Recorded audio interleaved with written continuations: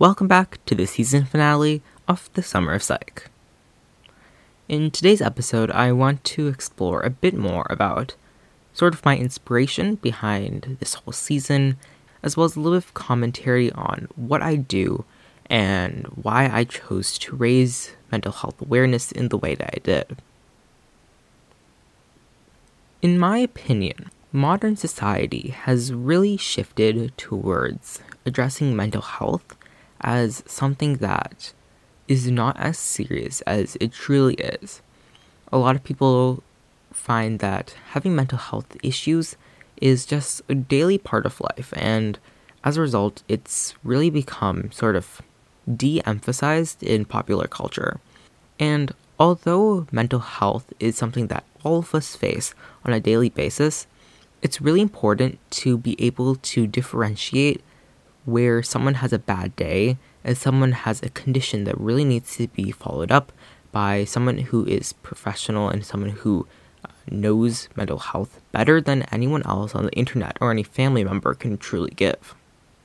When I was sort of designing a mental health season for my podcast, I at one point did think about modeling off of other podcasts that are out there, how it's okay to have a mental health condition, and how these conditions are common and that they're not something that you should be worried about necessarily.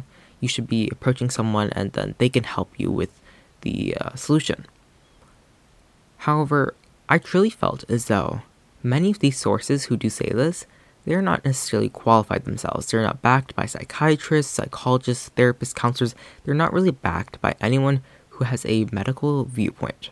And I will say, nor does this podcast. However, what I wanted to do when I created this whole season is I wanted to make sure that mental health was portrayed in a way that never took away the fact that it is truly a medical condition that should be followed up by someone who is licensed in care. A common sort of conundrum of modern approaches to psychology is that we often end up viewing mental health, sort of approaching it as a daily part of life, something that everyone can change if they just put their heart into it a little bit more, something that you can always address at home, and that isn't necessarily the truth. There are lots of people who are out there who know that their mental health condition is not something that you can really just improve by things like toxic positivity or by having inspirational quotes come up on your Instagram feed every day. It's something that's a bit more innate, something that can't truly just be consoled by external validation or by external feedback. It's something that has to be truly personal.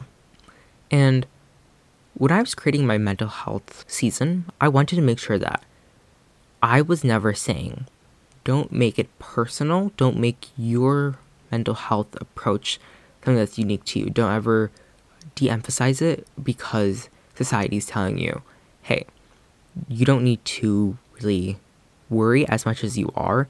It's something that you can kind of improve just by being positive, by following our advice, by listening to a quote, by listening to some motivational speaker, because that's not mental health. That might help with motivation or maybe just a general grogginess, but that's not mental health. To me, there's a disconnect between what society tells you about how you can approach mental health and what mental health approaches should really be taken, which is something that you can't even generalize, really. In this whole podcast, I wanted to make sure that I was taking sources that were from really accredited organizations, hospitals, nonprofits, national health foundations. I wanted to make sure that when I was talking about mental health, I was not approaching it, I was not talking about it in a way that was trying to promote a unrealistic idea of what mental health really is and how mental health can be really approached. In my opinion, mental health is something that has to be backed by medical experience, advice, and research. And there's a lot out there. It's truly about finding what there is out there and really understanding what it is. My podcast was never supposed to be a way of teaching you or telling you how you should be approaching your condition or your treatment. Instead, it was supposed to be about letting you know that there are sources out there that can talk to you, that can tell you more about what you're going through, or what a loved one is going through, or what someone who you know is going through. And really show you and talk more about what are the foundational components of these conditions. There are so many other parts, there's so many other subsections to all these conditions that I talked about, even ones I didn't get to talk about this season.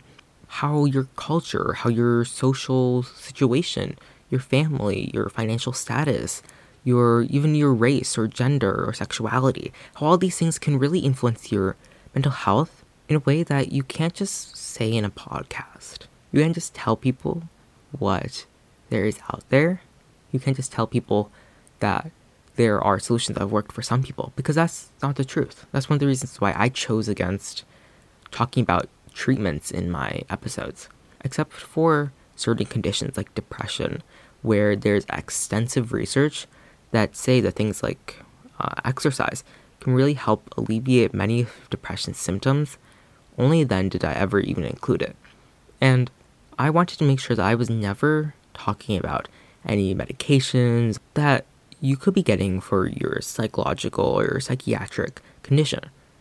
Because, once again, like many sources out there, like many podcasts, like many Instagram feeds, like many social media platforms that talk about mental health, I am not necessarily a psychiatrist. And even if you are a psychiatrist, it's very hard to be able to pinpoint exactly what it is to someone who's listening to you thousands of miles away in a situation that you are not familiar with. It's something that's deeply personal, and I truly believe that mental health has to be moved away from being something that people are giving advice on and something more about telling them about what are the sources out there. Where are the places you can get more information?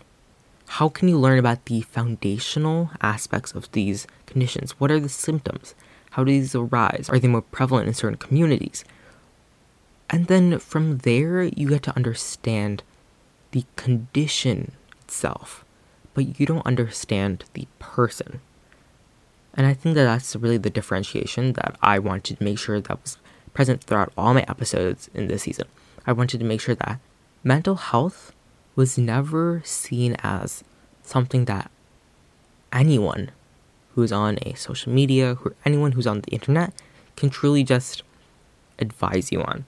It's not even something that a psychiatrist alone can help you with.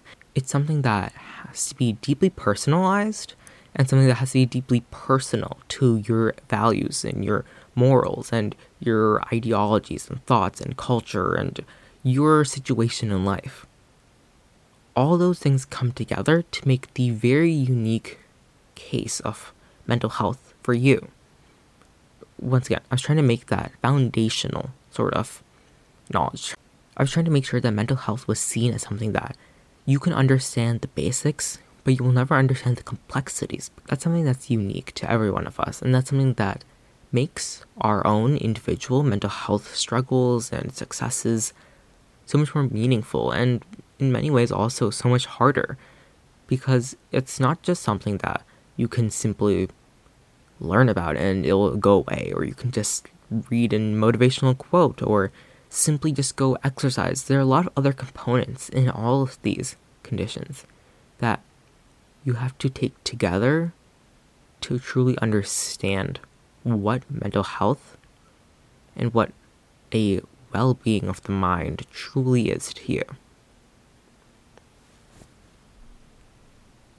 This is the season finale of The Summer of Psych, which is the second season of the podcast The Mystery of Your Mind. I'm so excited to have been able to take you along this journey throughout these 30 episodes, throughout these 30 conditions, and try to break down what they mean at a biological, or what they mean from a very basic kind of perspective. And hopefully this has inspired people, hopefully this has helped someone out there understand what they're going through, what someone who they know is going through, what someone who's a loved one is going through.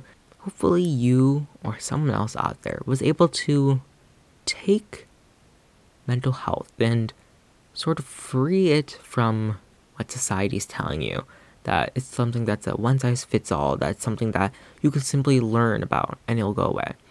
and hopefully it's something that you truly understood as personalized to your well-being, your situation, and your own mental health journey. On a slightly different note, I also want to give you a short update about this podcast. This podcast has been growing so much just by the season alone.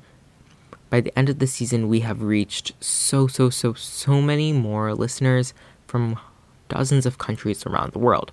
And it's truly been really rewarding to know that so many people are able to bond over the same sort of material, to understand their world, their mind, to understand